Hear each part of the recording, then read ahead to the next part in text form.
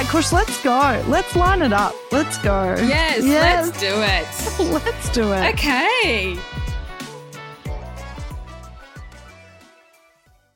We are recording on Yagara and Turrbal land today and pay our respect to elders and community leaders past, present and emerging. We would like to acknowledge our First Nations people, the original creators, storytellers and carers of this land. You're listening to Upfront, Where everyone has a story worth sharing. Language warning. I think failure is the reason I'm even a little bit successful. I know that's so hard to hear because no one fucking wants to go through the failure. People just want the highs. I'll admit that. I just want the good stuff. But I don't think you'd appreciate the good stuff, unless you've overcome a hurdle to be like, wow, gosh, like what a feeling. What a great feeling. CJ, welcome. Thank you, Kosh. Thanks for having me. It's been such a long time. I'm so glad we've just had a little reconnect on the back end. It's been really nice to chat. We just had a big chinwag, and it's late at night there, and you're putting the kids to bed, and I'm having a mid-morning coffee. No, the kids are already down. Don't worry, they've been down for an hour. They're asleep. They're asleep. Kids are asleep. As far as I'm aware, I'm eating into your precious sleep time. No, it's fine. I'm loving it. Let's start at the start. We've got two Brizzy girls, so I guess let's start young CJ in Brisbane. Oh, gosh. Well, my family, we're a South African family, so we moved at the late 90s, moved with mum, dad, my sister and I, and we moved to Brizzy, and we went to school in Brizzy, and I was just a regular kid at school. I was relatively sporty, not particularly academic, bless my heart, but relatively sporty. And I seemed to really enjoy swimming. And so mum was like, all right, let's chuck you in some swimming lessons. So I kind of did that a little bit. When I say a little bit, it kind of got to more of a competitive level. Like I was training every morning and every afternoon in and amongst school. Mm. And then I started to get better and better and better. And then I started to compete in swimming competitions, and then I somehow got on to Australian teams and represented Australia and travelled the country doing that, which was lovely. And then it got to a stage where I trialled for the Australian Olympic team in, I don't know how old I was, maybe 16, or maybe I was a bit younger than that. I was very young, and I just missed out on the Olympic team by like a microsecond. Mm. And I was just like, fuck this, I'm done. I'm donezo. And I'm really sugarcoating it here. I think I knew that it'd be another 4 years of grinding, and I didn't know if I could be bothered. And not just that, I didn't think I had enough talent to continue to the levels I kind of wanted to get to. I was like, I knew I'm good, but I didn't. I was like, I don't know if I'm that exceptional. Good enough. Yeah, exactly. I don't think I'm good enough. And I think that's a good, realistic place to come to. I'm like, I think I've gotten as far as I can get. And I'm not someone with a particularly extraordinary natural talent. I kind of got to the level I got to just through sheer hard work. And in all honesty, natural talent's a great thing if you combine it with hard work. But I really didn't have any natural talent. I just had grind. And I think you can only get so far with grind, especially when it comes to swimming, in my opinion. So yeah, I got as far as I could. And I'm like, I don't know if I've got the capacity to go all the way. And so I gave up swimming.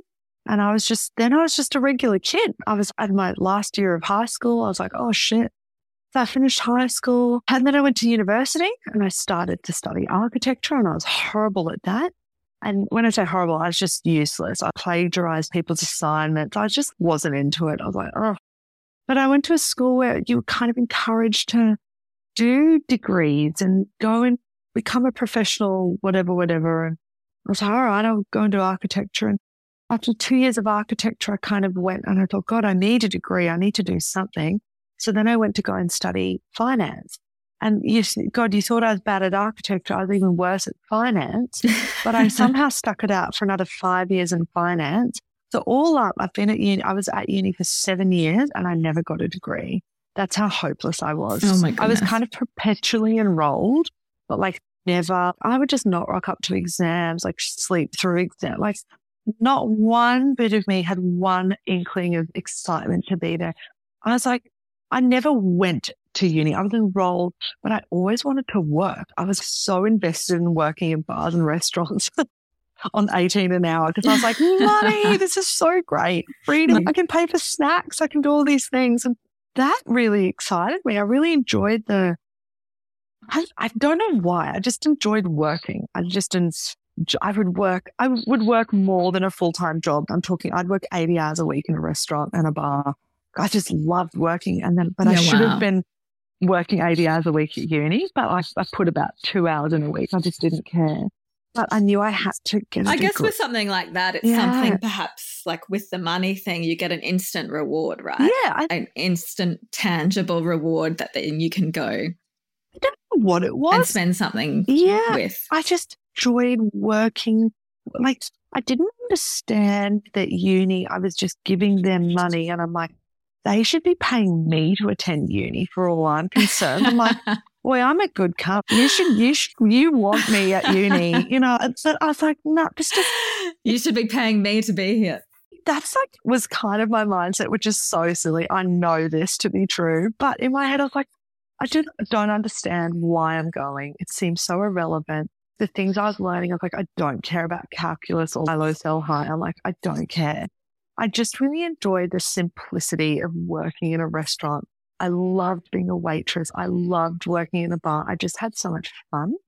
And then how do I explain going from, I kind of got to a stage where I was doing really, really badly at uni. I was doing badly the whole way, but it kind of was a snowball effect. Like the things you're meant to pick up on in the first year of finance, the second year you kind of add on those concepts. And by the third year, you're kind of building on the concepts year upon year. But because I never picked up on the concepts in year one, I'd get to year two and it's like it got worse and worse and worse. And I kind of floundering. Floundering. That's a really good word, Kush. I can't explain it. It was kind of that panicky, you know, when you cheat in an exam, probably no one's done that. Not saying I have, what? But like, and you're just panicking. Don't do that at home, kids. Yeah, don't do that. But I was like that panicky kind of like. Don't encourage that. But that kind of like, you know, the blood's rising and you're panicking and you're going red. I was like, I don't know. I don't like this feeling. And I'm like, what am I even doing? I think that's anxiety. It absolutely was. And I was like, I don't like who I'm becoming. I don't like this kind of anxiety of uni, this anxiety of like, have I done the assignment? No, of course I haven't done the assignment. Sitting in exams, I'm like, I don't even know what that word is. What's the concept it was just a disaster. And so I was kind of getting to a stage where I had actually I got a job in retail. I was actually working at Chanel, just selling handbags, nothing fancy. And I was like working full time at Chanel, just loving it and kind of really at my worst spot in university. And I was kind of working. I was like, you know what? I'm at my absolute lowest. I'm working in retail. I'm not saying that working in retail is not a good thing. I just had an expectation in my head that I was going to go and do great things. I was like, I was an exceptional athlete, I'm not now, but I'd known the feeling of what it felt like to achieve something. And I just wasn't having that feeling anymore. I was like, the fuck, I'm useless at uni. I'm in retail. I was like, I want to be great. And I'm not getting that. I don't think this is the way that's going to happen. Things weren't adding up. I was like, this is not the direction I'd really thought my life was going to go. And so I had a big old long hard look at myself. I was like, yeah, go. Do you have a question? I was just going to say, just to interject and go back to swimming. Yeah. You know, I think to an extent you downplayed how good you were at swimming because you had a training partner in Steph Rice who later went on to become Australia's golden girl of the swimming pool. Yeah. So let's not downplay how good you were. So no. And you were trying out for the Olympic team. Yeah, totally. Do you think after that you sort of lost a sense of a goal? Yeah, I think so. I think I kind of was a lost part in a thunderstorm and just talk about Steph Rice just really quickly. What I really admired about Steph when she was swimming she is, in my opinion, one of the most extraordinary, gifted in terms of talented athletes I've ever witnessed. And being able to witness her swim butterfly, in my opinion, I think butterfly is one of the hardest strokes. If anyone's tried to swim up and down a pool, butterfly is extraordinarily difficult. But watching her kind of... It's also exceptionally hard to do gracefully. So sorry. Jet was stunning to watch. She truly was a butterfly. Yeah. She was graceful and she was just a truly gifted, very naturally gifted athlete. Just exceptional. She just had a way of moving through the water that looked so comfortable. And then I think it coupled with a lot of hard work, it was a perfect storm. She was going to go on and do great things. Yeah. I never had that natural ability. I had more of an intense fierceness through the water that looked very uncomfortable. And it just like there's only very aggressive swimming technique. Very aggressive, very splashy. You looked at me swimming, you're like, whoo, out of breath just watching me. Do you know what I mean? You're like, what just happened? What did I just witness? Like, has she finished yet? So I just think it's a good way to explain. I think you can get in sport in particular, I think you can get so far grinding and then, it might be different for other people, but I think for me, I just couldn't get all the way. And maybe mindset-wise, I'm done. I'm just burnt out. I've worked so hard. I don't think I can work any harder. I've trained as hard as anyone could train. And I just realistically was like, no, I'm done. And you're right. I think going from... Was it a shock to you that you didn't make the team? It was, but I was also really young. I think that was my saving grace. I think if I was late 20s and I didn't go to and I didn't have anything else in the pipeline, that would be really devastating. But because I was still at high school, I'm like, all my friends were going out and partying and I was training and I went to the AIS for a little while, which is in Canberra. And, it was my whole life was swimming. And then I gave it up and I really actually enjoyed not swimming for a little while because I had that final year of year 12 where I just got to be normal and I quite enjoyed that. And just got to be a kid. Just got to be a kid and I really enjoyed that. But there was that sense of identity. I was on the fast track to be exceptional and then to just become a normal kid, another face in the crowd was a little bit of an identity shift. And I kind of got on with it. And I think that's why I put so much energy and I should have, put my energy into university, but I put so much energy into work because it was something I could control. I picked up a lot of shifts. I said, put me on daytime, nighttime. I'll pick up other people's shifts. I loved being busy. I was good at it. I loved being a waitress. I just enjoyed the fast-paced nature of that industry. And I still really miss it, actually. I really had a great time in that job. And then university it wasn't fast enough. It was too slow. It almost seemed out of date to me even then. I remember sitting in a lecture, right? And some old geezer was pointing with his laser beam, with his red laser pointer at the blackboard of an overhead transparency. I was like, what the fuck is going on here? I was like, nah. Old mate down the front, can't even see.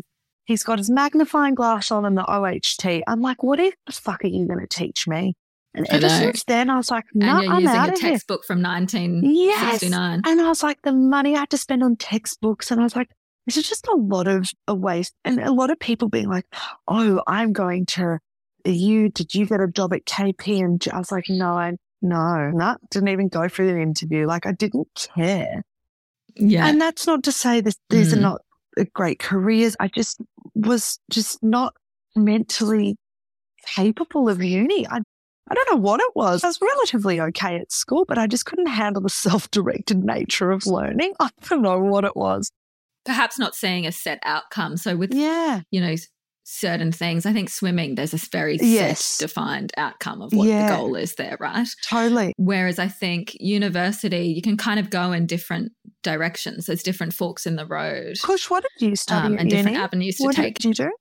I did communications and design. Were you at QT? Graphic design. So I did an arts degree and I started an arts degree at UQ. Okay.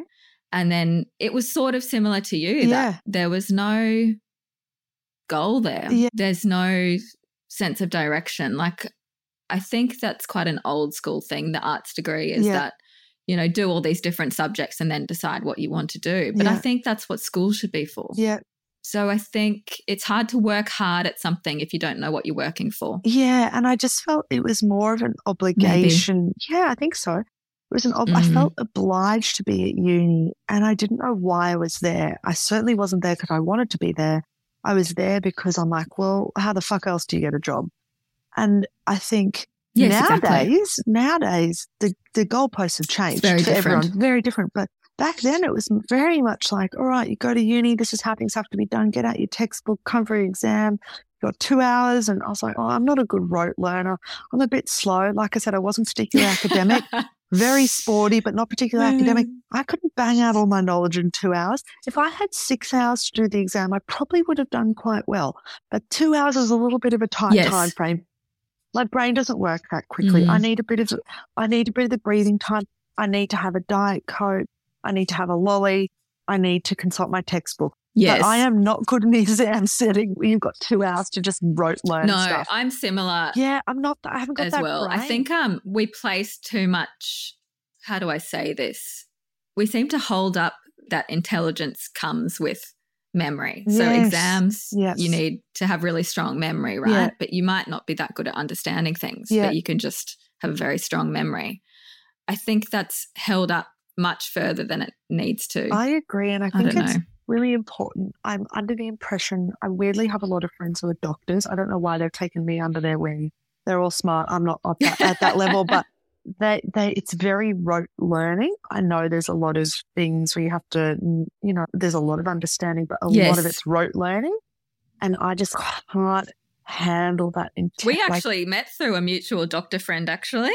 Which one? Was it Millsy or Kent? It was Steve. Of course, the fucking Steve. Come to think of it. I'm sure everyone listening is like, oh, we know Steve. He is one of the Hi, Steve. One of the world's best connectors, and I always value his friendship. And he is very good at that. I've met a lot of great people through Steve, so I'll always really cherish him for that. So uni just didn't sit well with me. I never understood the point. And I've got a bit of defiance disorder. That's what my mum likes to call it. And I just was like, oh, well, no, bugger it. I'm going to go and just work. And I don't think mum and dad knew the extent of how bad I was doing at university, because I just masked it by saying, it's all good, I'm going to uni. But I never actually went to uni. I'd drive off and go to work. And I think I'd asked people to do notes for me. And I tried to learn the morning of, it was just a disaster. Honestly, I cannot explain to you the disaster and the sheer terror every time I walked into an exam. I was like, I don't even know what even exam is this? Is this financial management? Someone's like, no, this is accounting 101. I'm like, oh shit, I bought the wrong note. You know what I mean? I didn't did it. I was just in a minefield of just disaster. So I think that's where the next step comes. And it was kind of, how do I explain it? It's very easy to explain it in hindsight, but I just want to be very clear. By no means was it an easy position I was in, but I'm going to explain it like it was all like, oh yeah, just boom, boom, boom.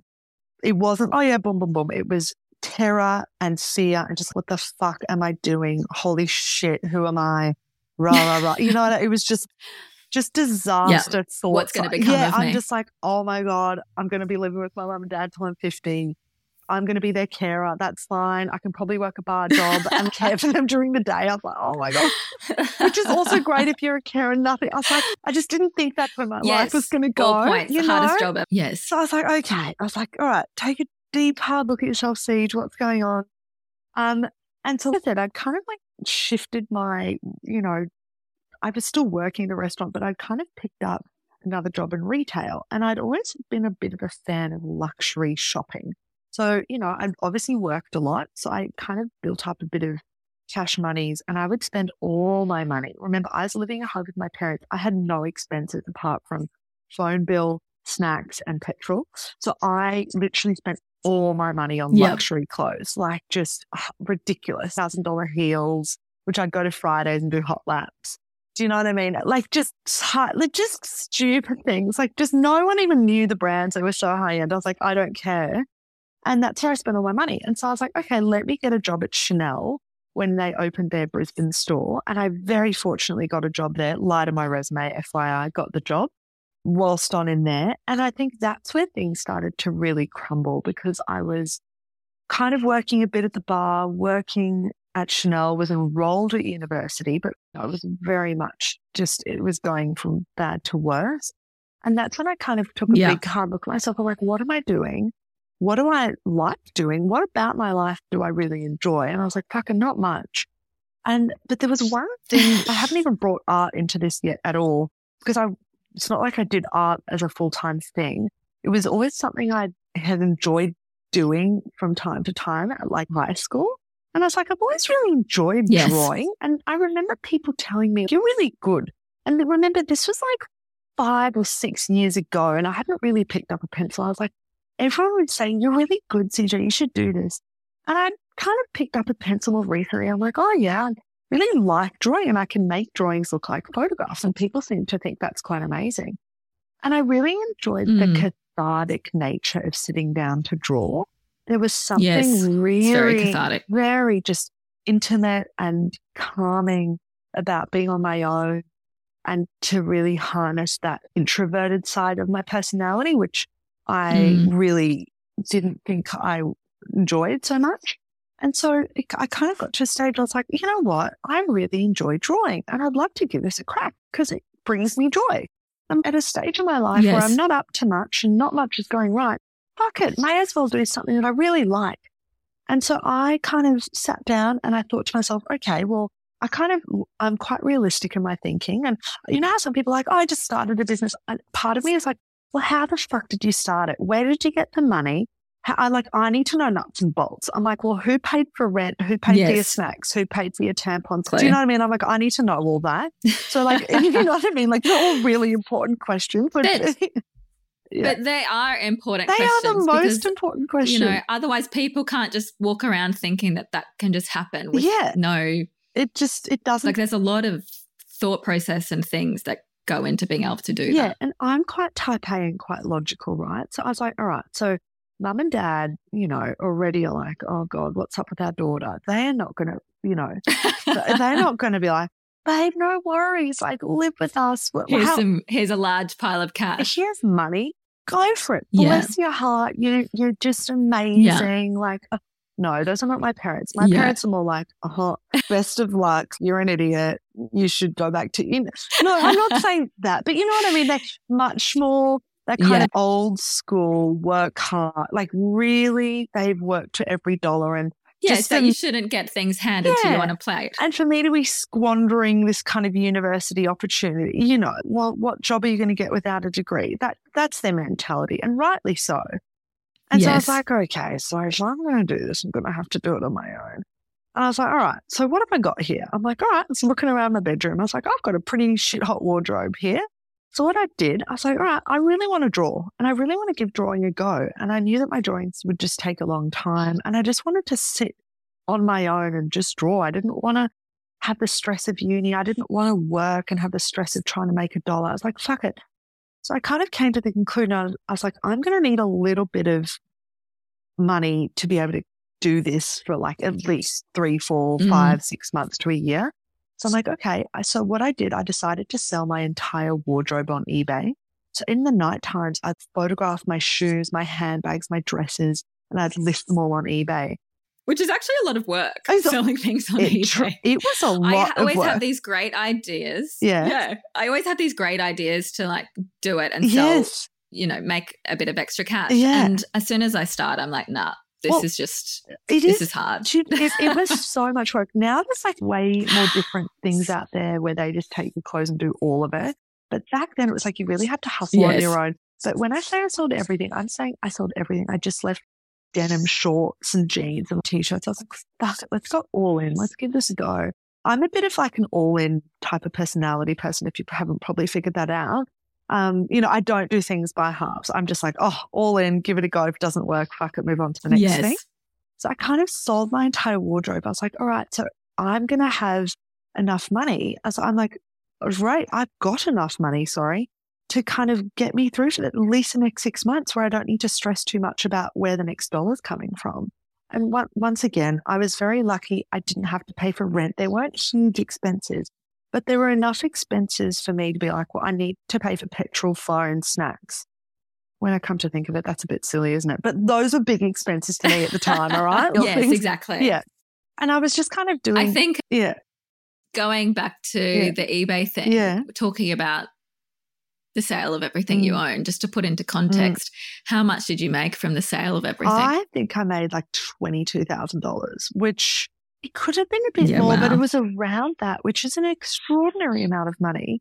And I was like, this is awesome. I can just not sit back, but I can really go gung-ho and just draw and just not worry about, all right, I need $600 for this week. I was like, I can really get by for a full year on that amount of money. I was like, if I really go for it, I don't need much to live. So that's what I did. I kind of sat down. I was like, all right, I'm just going to draw. And I just drew. And I knew I was good at drawing. I hadn't drawn for ages, but I'm like, I just really enjoy it. And I kind of wanted to draw on really good materials right from the start. I got really good pens, really good paper, and I just kind of like photographed some Speaking of Steve Kent, I asked him if I could borrow all his expensive Louboutin shoes because remember I'd sold everything. I was like, oh, Steve, can I borrow some of your shoes? I need to photograph them because I need to draw them. And so I kind of started drawing. Yes, he had a great sneaker collection. Didn't he?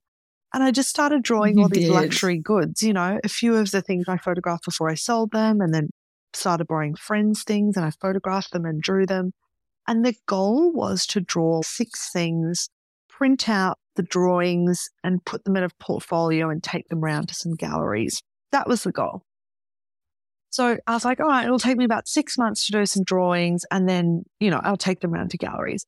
In the meantime, I was, Instagram was kind of popping up, and I was like, oh, you know what? Let me just flick a photo on here, flick a photo there. Let's go. And that is truly how one thing led to another. It was just, this was in the early days of Instagram. I'm very lucky to be on it in the early days. And I just posted photo after photo, and things just went from there.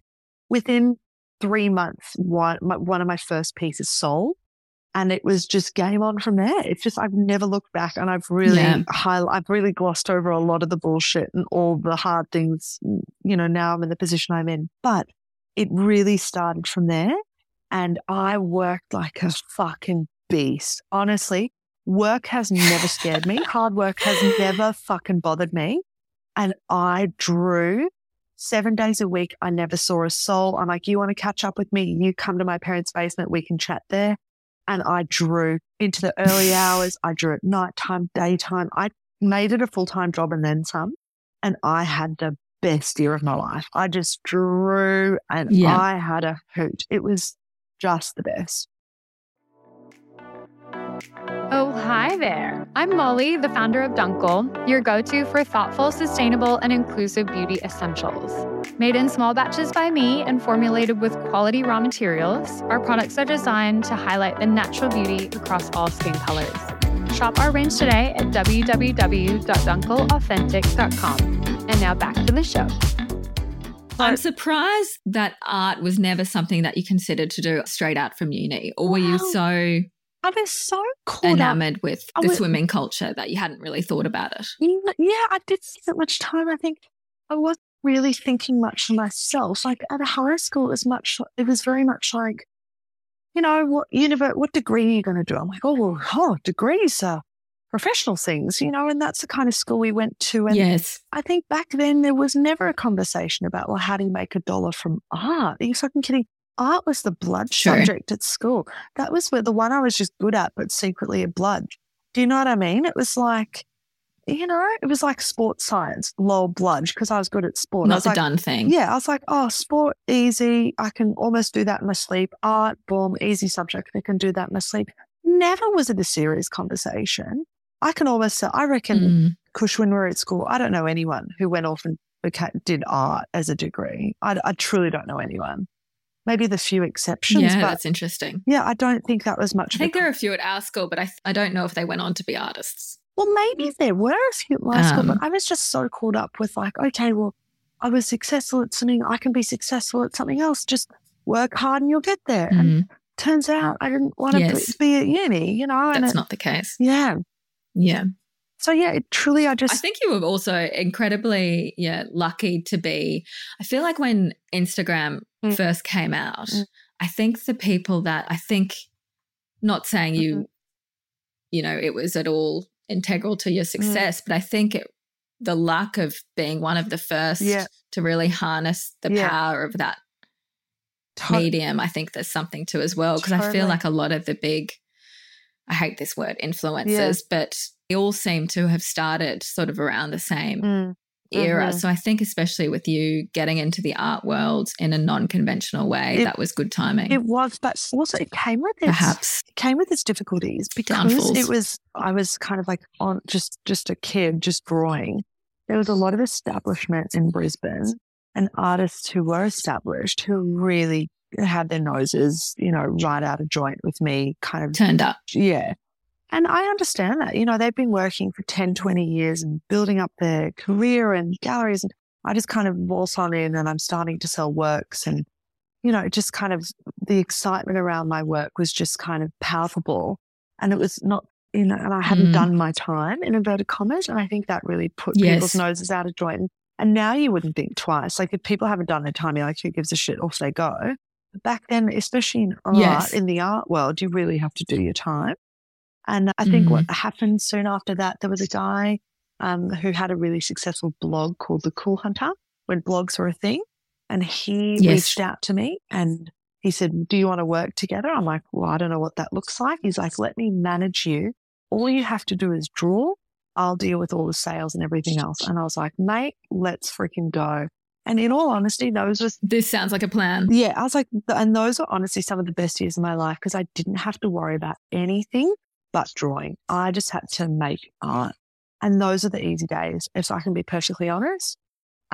Yes, I've managed to grow my profile and my practice, but it has come with a lot of heartache and tears and just so much work to do it without that management. You know, like it essentially now everything for the last 6, 7, 8 years has been done in-house, completely with me and my team. And it's a lot of work and I wouldn't have it any other way. But it was really good days where all I had to do was draw. That is it. Just draw what you want. I'll do this. Like he did the selling. So those are the easy days. You talked about the sort of the cold reception from the art world initially because of, you know, the unorthodox method of selling via Instagram and I guess independently as opposed to, you know, the very conventional way of going through galleries and them taking a cut and it's quite a formal process. Yes. How do those same people sort of treat you or view you now, do you think? I don't know. And I haven't spent much time getting to know that answer. I feel like I don't think they treat me any differently. I don't think they care much for me, but I don't care much for them. It's not the direction that I'm going in anyway.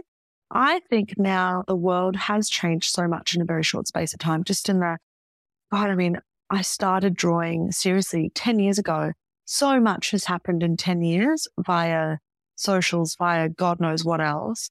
I just don't think it's even a concern anymore. Like there is every Joe's opener's dog. Do you know what I mean? I think back in the day, whoa, how controversial. Now it's almost like if you don't have socials, who the fuck are you? Do you know what I mean? So it's kind of like now it's very much like in your stride. Everyone does it. Back in the day, it was like, oh, how dare you? So I don't think anyone kind of looks at me with a battered eyelid because they're like, oh, yeah, this is just how it works. Do you know what I mean? So if you can't beat them, join them. I just think everyone has bowed to the pressure of social media. You know, whether you enjoy it or you don't, I think it's just inevitable and it's part of life. I guess on the topic of social media, something that's quite, I think, not integral to your art, but definitely a large part of your process is engagement with people. I definitely think that's something that really comes across via social platforms, but also your exhibitions. You know, it's a whole different thing altogether. It is what they've become. Yeah, it's a whole different thing. And what happened, so I moved to New York relatively soon after kind of when I say soon, I started drawing seriously. This is when I quit my job, dropped out of uni, kind of, let's say seriously, or at least full time. And then I'd say just over a year, I'd moved to New York with a guy I was just dating from Brizzy. We're now married with 2 kids, but we were not. We were just dating. I was going to say, is that Lewis? Yeah, it's Lewis. But like we met at the Stratty Day races, like we were playing spin the bottle. We got a little drunk. One thing led to another. It's fine. Just 2 bogans from Brizzy living in the big smoke. But, like we moved over relatively soon because he was like, I really want to go overseas. I was like, well, shit, same. And he's like, I want to go to New York. I'm like, shit, I've never been, but can I come? He's like, all right, let's go. And so we kind of, and I'm not joking with how casual it was. I'd never been to New York. I was like, we're just going. We're just going to New York. Let's go. And I was like, I can draw from anywhere because this guy, the cool hunter, Bill, was just going to manage. And I said, Bill, I'm going to move to New York. He's like, great. And so off I went and I just drew and the business continued as usual, and then I did, I think, an exhibition with him in New York. And then soon after that, when I say with him, I'm talking the cool hunter who had the blog. And soon after that, I was kind of getting itchy feet in that I wanted to do more. I was like, I'm really enjoying this art thing. I'm enjoying drawing. I'm enjoying everything about it, but I wanted more. I think I was getting a bit, I'm not going to use the word bored because it's not that, because I find drawing extremely cathartic, but I was getting a bit antsy. I wanted to do other things apart from just drawing.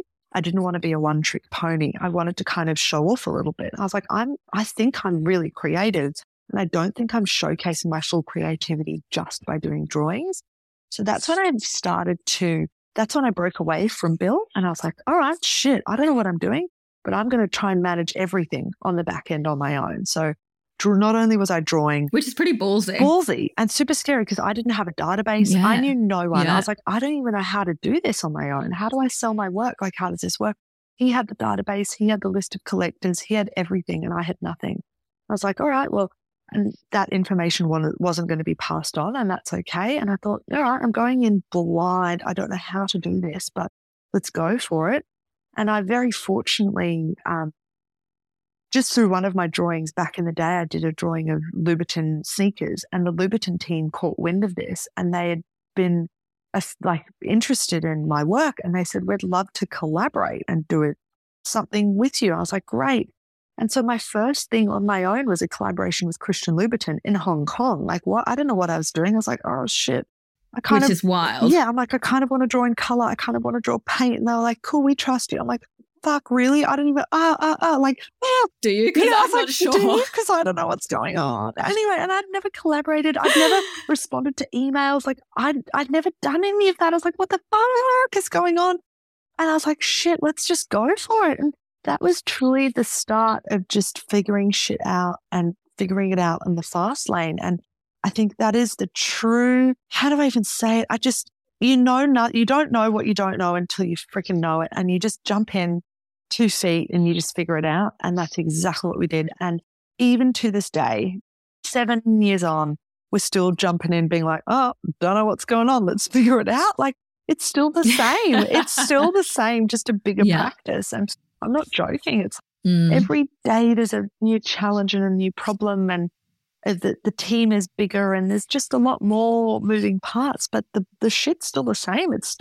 We still don't know what we're doing. I still don't know what I'm really doing, but I'm having a great time and I'm building bigger and bigger exhibitions and I'm having a really good time doing that. And, I'm just, I don't even know what to say. I think that's a good point saying, you're still figuring out. I think there's no, I think people work to get to this pinnacle that they perceive in their minds. But what really is the pinnacle? There's still going to be stuff to figure out. There's still going to be problems. If anything, the problems might be bigger. Yeah. I think it's all just, a continuous process that changes and maybe you get more customers or maybe you get more fans or, have a bigger social media presence, whatever field you're in. Yeah. But I think that I don't think that there's necessarily a pinnacle. Maybe unless you're swimming and you win gold. I think the Olympics. At the Olympics, I think that's probably the pinnacle. But do you know what's so funny? Because you've just really nailed it. I think, when you're an athlete, the pinnacle is, there's different pinnacles for different sports, but say you are a swimmer, the pinnacle is Olympic gold. Or a world record or whatever it is. And then from there, once you've got an Olympic gold, what the fuck else do you need to do? You've done it. You've gotten as far as you can go. Whereas in art or business, there's actually no limit. There's no end goal. It's constant. It really is a limitless in practice, and the world's your oyster. And that's what I really enjoy. And I guess that's also the challenge, because there's no end goal. I just keep inventing just new things, and you just keep going, and whatever sparks my fancy and my interest. And we're running a huge business. And then my husband, Lewis, has started a business like a couple of years ago, and we're just having a great time running businesses, because that's what it is at the end of the day.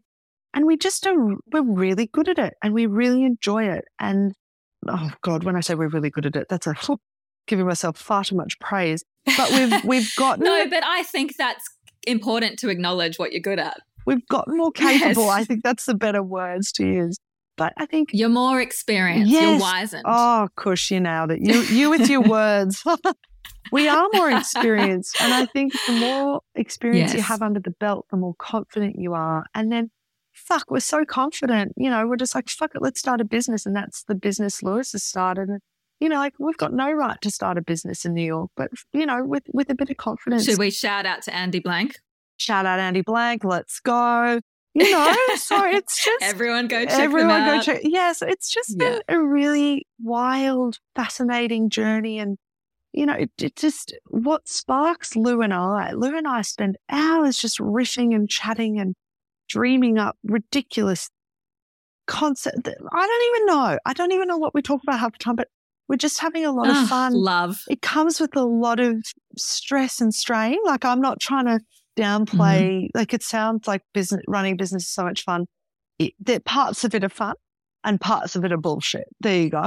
Like with parenting, parts of it are fun and then a lot of it's bullshit.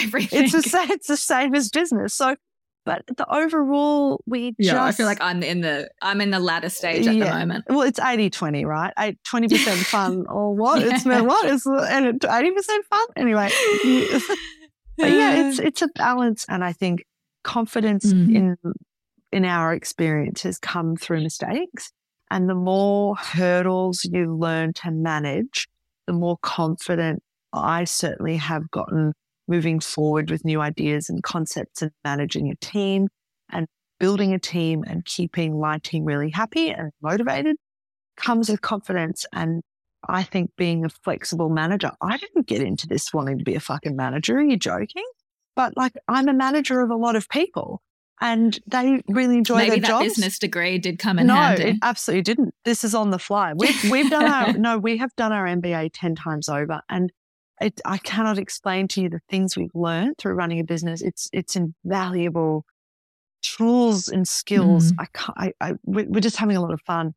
But like I said, it's difficult, but by no means did I get into it to manage people, but that's just the position I'm in now with a bigger brand. This is what has to happen. So it's fascinating. Like, no way did I expect to be here, but I've just kind of gone step by step by step and figured shit out each time, not knowing the answer or knowing how to get there, but we've just winged. We're still winging it. And I think that's really important to note. By no means do we know what we're doing, but we're just kind of like making things up as we go and hoping for the best. Yeah. Hoping for the best. And what is the best? Remember, there's no ceiling. There's no cap. We're just. Exactly. Yeah. We're just like. There's no ceiling. Yeah. We're just having fun along the way. And I will say the Andy Blank business is very different from my practice. That's a true startup. Like, that's a business that's built to sell. Whereas my practice it's not something that can happen. So very it came different. From art. Yeah. Very different businesses, but they still do art, but in very, very different ways, So that's been really interesting as well. Yeah. Yeah. How did the Kanye West piece come about? Well, I was just, and still am, I know, controversial. Very controversial in present times. Yeah. I am a fan of Kanye, and this is maybe 8-10 years ago. I kind of was a fan, and this is when Bill from The Cool Hunter was managing me, and I was like, I really want to do a piece of Kanye. So I did the piece. And I was like, Bill, wouldn't it be great? Kanye is going to be playing in Brizzy. I'd love to give this piece to him. And Bill I learned a lot from him. And he was like, yeah, all right, let's give it a go. I was like, oh, shit. Well, all right. And he just emailed Kanye's manager. I don't know how he found that email, but he's like, I don't know who they are. I'm just going to email. And got a response back and said, yeah, great. We'd love to meet CJ and he'd love to receive the piece. And that's literally how it happened. And I guess learning from Bill, he was just like, throw mud at the wall and see what sticks. You're like, all right, let's just email them. I'm like, what do you mean? Who? How can you just email? He's like, I just emailed them. I was like, he just had an extraordinary confidence and like, who cares? Just do it. And I really took a lot of learnings from that, kind of going out on my own. Yeah. I think there's something to be said about just giving it a try because I think lots of people sit on their hands or their asses, whichever one, and go, oh, that's a cool thing to do. Yeah. But they don't actually do it.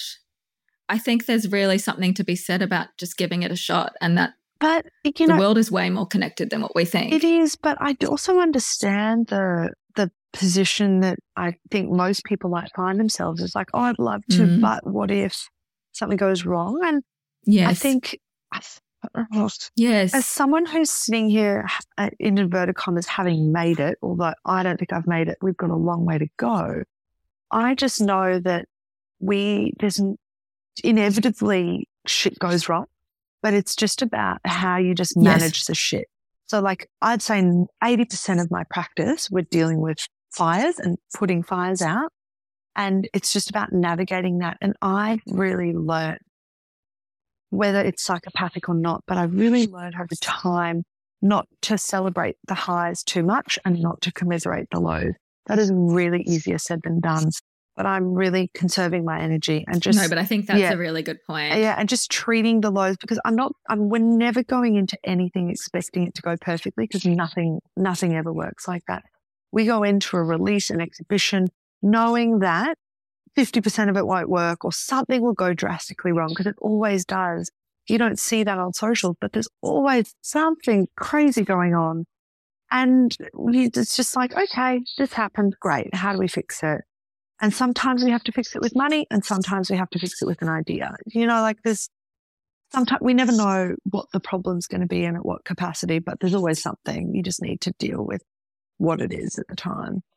And I'm sure it might not even be running businesses. It might be like even, for example, with kids, no days are the same. No days are easy. And whilst I'd love to go into every day being like, okay, they're going to eat all their brekkie lunch and dinner. There's going to be no tantrums and we're going to go to bed and naps are going to be perfect.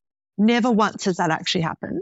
And I think, running a business is the same as having a child. I'm like, people just go in and have a kid. They're not ready. But it's the same thing as trying something out. You just go in, give it a go, and you figure it out. All parents figure it out. Hope for the best. Yeah, and hope for the best. And sometimes it's not always great.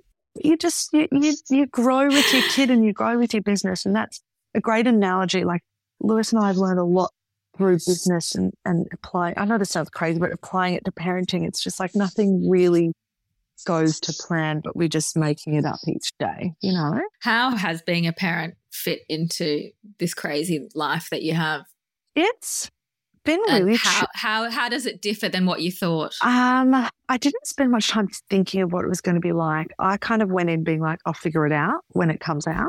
And we did just that. What has happened is I'm now, which is not something I thought would happen, but once again, in the whole figuring it out spirit, I'd always been like, I've always been a big worker. Like I said, I've never been afraid of 100+ hour week for years on end. That's never worried me. But having a kid, like that definitely shifted. I haven't been able to work that much. When I say work that much, when we had our first child, my workload probably halved.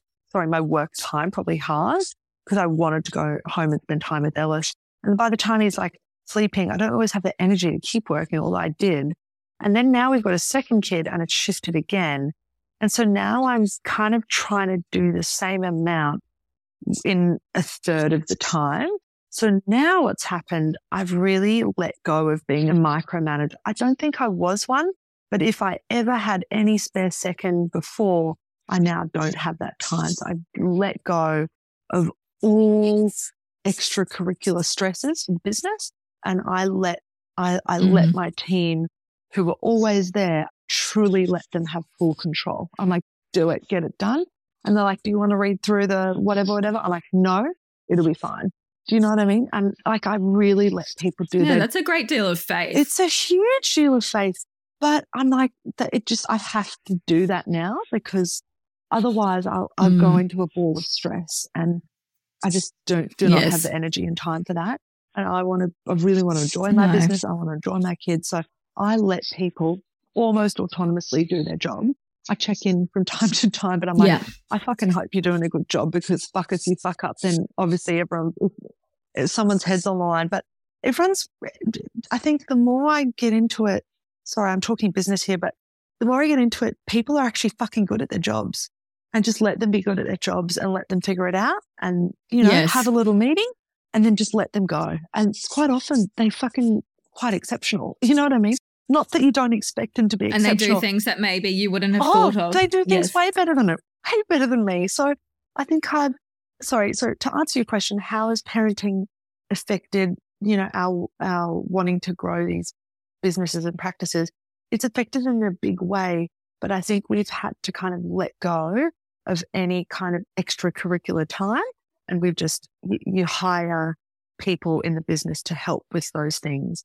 And I will also say we've also had to hire help in terms of nannies, and they have been the most extraordinary help for me and my mental health, because they are essentially when I say they, I have got a wife at home, in that someone helps us. No, and that's what it is. Someone helps me with my kids, and they help me with the house, and they just help me with things that I can't always get to. And no one talks about that. When I see mums working and also kids, I'm like, how the fuck are you doing that? I need to know.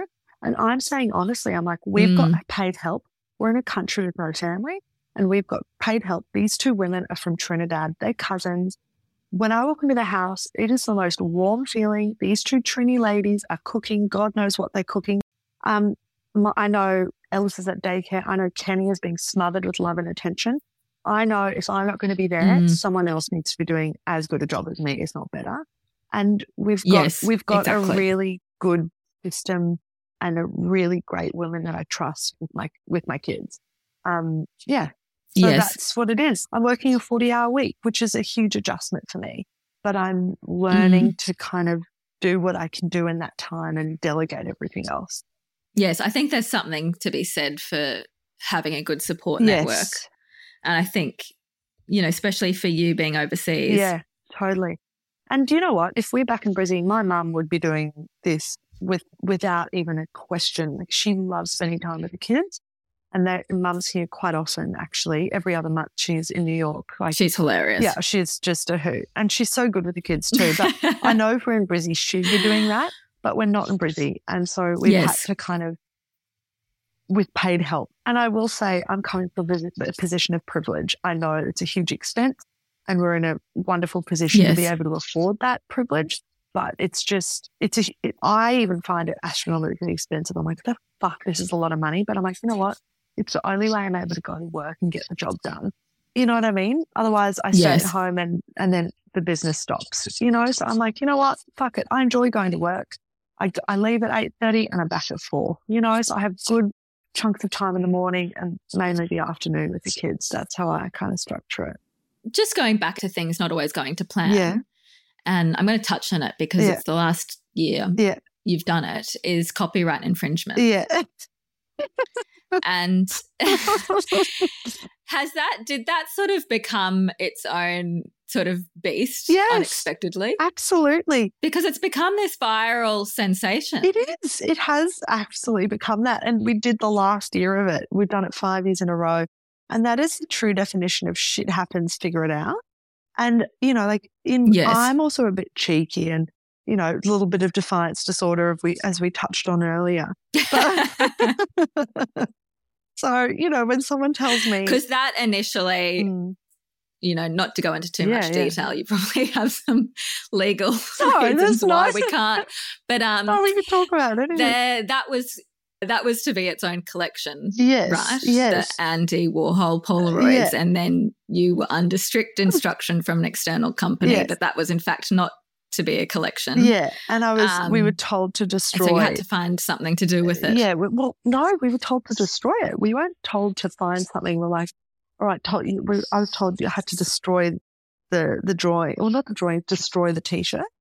And I was like, well, fuck that. I'm not going to destroy them. I'm going to like be a bit snazzy and dispose of them creatively around New York. So that's what we did. It was, yeah. And it was like, it came with its own amount of panic. You know, when you get a cease and desist email, like that's no fun. But then I'm like, oh, you know, it took me a couple of days to get over it and all the panics. And then like this dust settled. I'm like, oh, okay, so we got all these T-shirts. What do we do with this? And then we just boxed, like, I'm really downplaying it, but that's as simple as it was. I was like, all right, let's go. Let's box them up and just chuck them around the city. And that's what we did, and posted the locations to Instagram. And then it's like turned into this whole thing.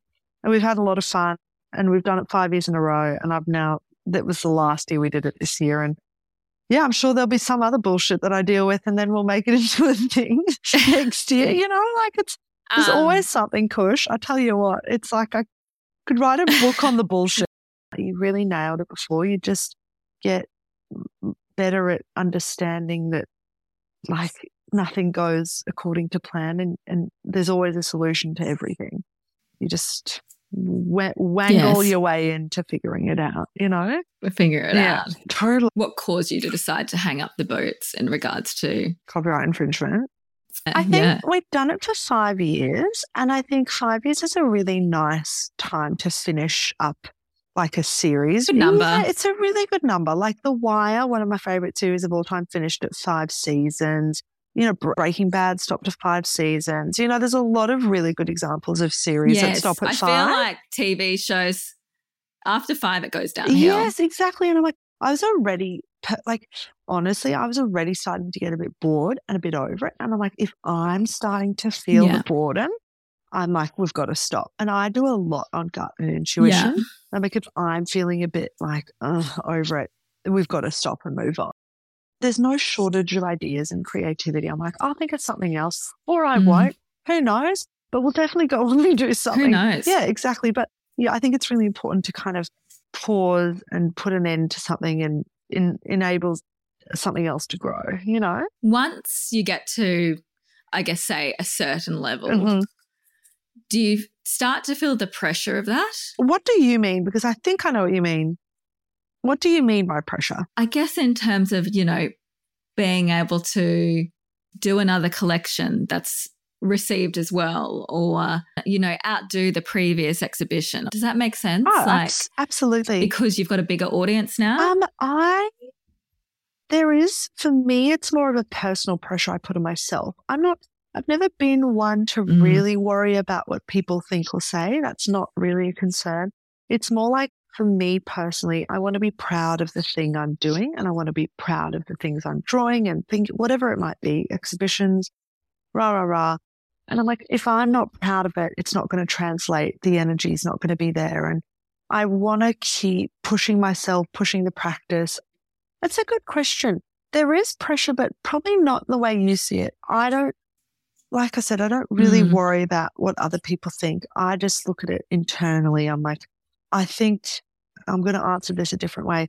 I think you can also get, not you, but I'm saying people I've seen get complacent when they get to a certain level of making it, and then they don't progress, and nothing is extraordinary. And then you're just like, oh yeah, they got pretty boring pretty quick.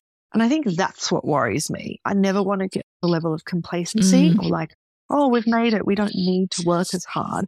I really disagree with that. I think there's more pressure to deliver in terms of not becoming too comfortable. I think that's more the thing I worry about. I never want to get too comfortable and too big for my boots. Do you know what I mean? Yeah. I think that. But I don't think I would, because that's just not who I am. Looking back, you know, on the journey you've had from swimming and uni and, you know, just everyday things that happen.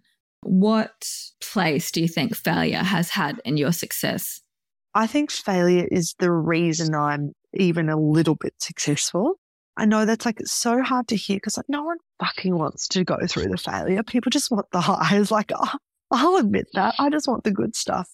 But I don't think you'd appreciate the good stuff, you know, unless you've overcome a hurdle to be like, wow, gosh, like what a feeling.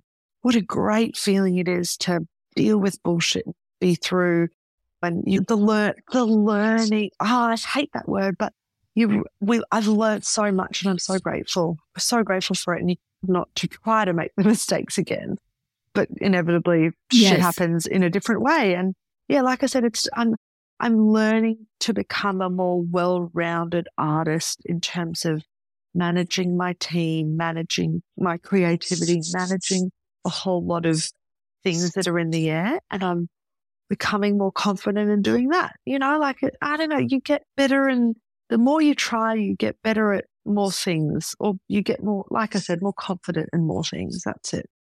And where to from here for CJ Hendry? I don't know, Krish. That's a great question. So we have 2 kids. Do we go for a third? I don't know. I don't have the energy right now. But I think... Well, just give yourself a break, mate. She's only little. Give us a minute. I think Lewis and I we want to be back in Brizzy, I'd say within the 5 years or so. But there's no rush, but we really want to be back home.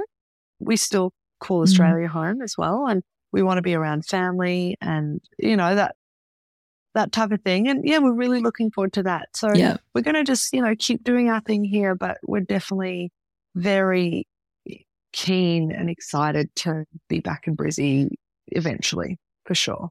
We want our kids to be Aussie. Yes, I think there's something. I think Aussies tend to really want their kids to be Aussie. Yeah. It's such a great place to grow up. Yeah, I agree. I think it's a really special place. Yeah.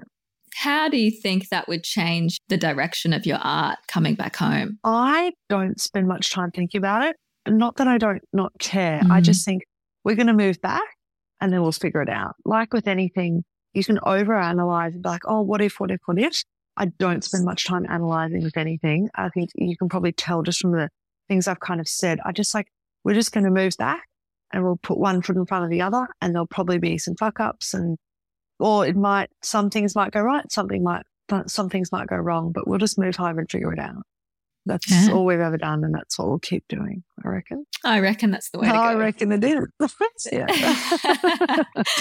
Thank you so much for chatting with me, CJ. Thank you. It's such a pleasure to chat to you after so many years. You haven't changed a bit, and I just love it. Love it. And I can't wait. I hope you had a nice time. Oh, absolutely. And I'm looking forward to seeing you when we are back, and hopefully before when we're back. I know. Anyway. It's good to just see you on the socials at the very least. Of course, I'm going to go down and have a Negroni before, a little nightcap before I head to bed. Dream. You can have a Negroni, although it's only 11 in the morning. Probably not great. Probably not ideal. Ideal. Okay, well, say hi to Lewis for me. Of course. Kush, great to chat, doll. Okay. All right, bye. Great to chat. Bye. Speak to you soon. Bye.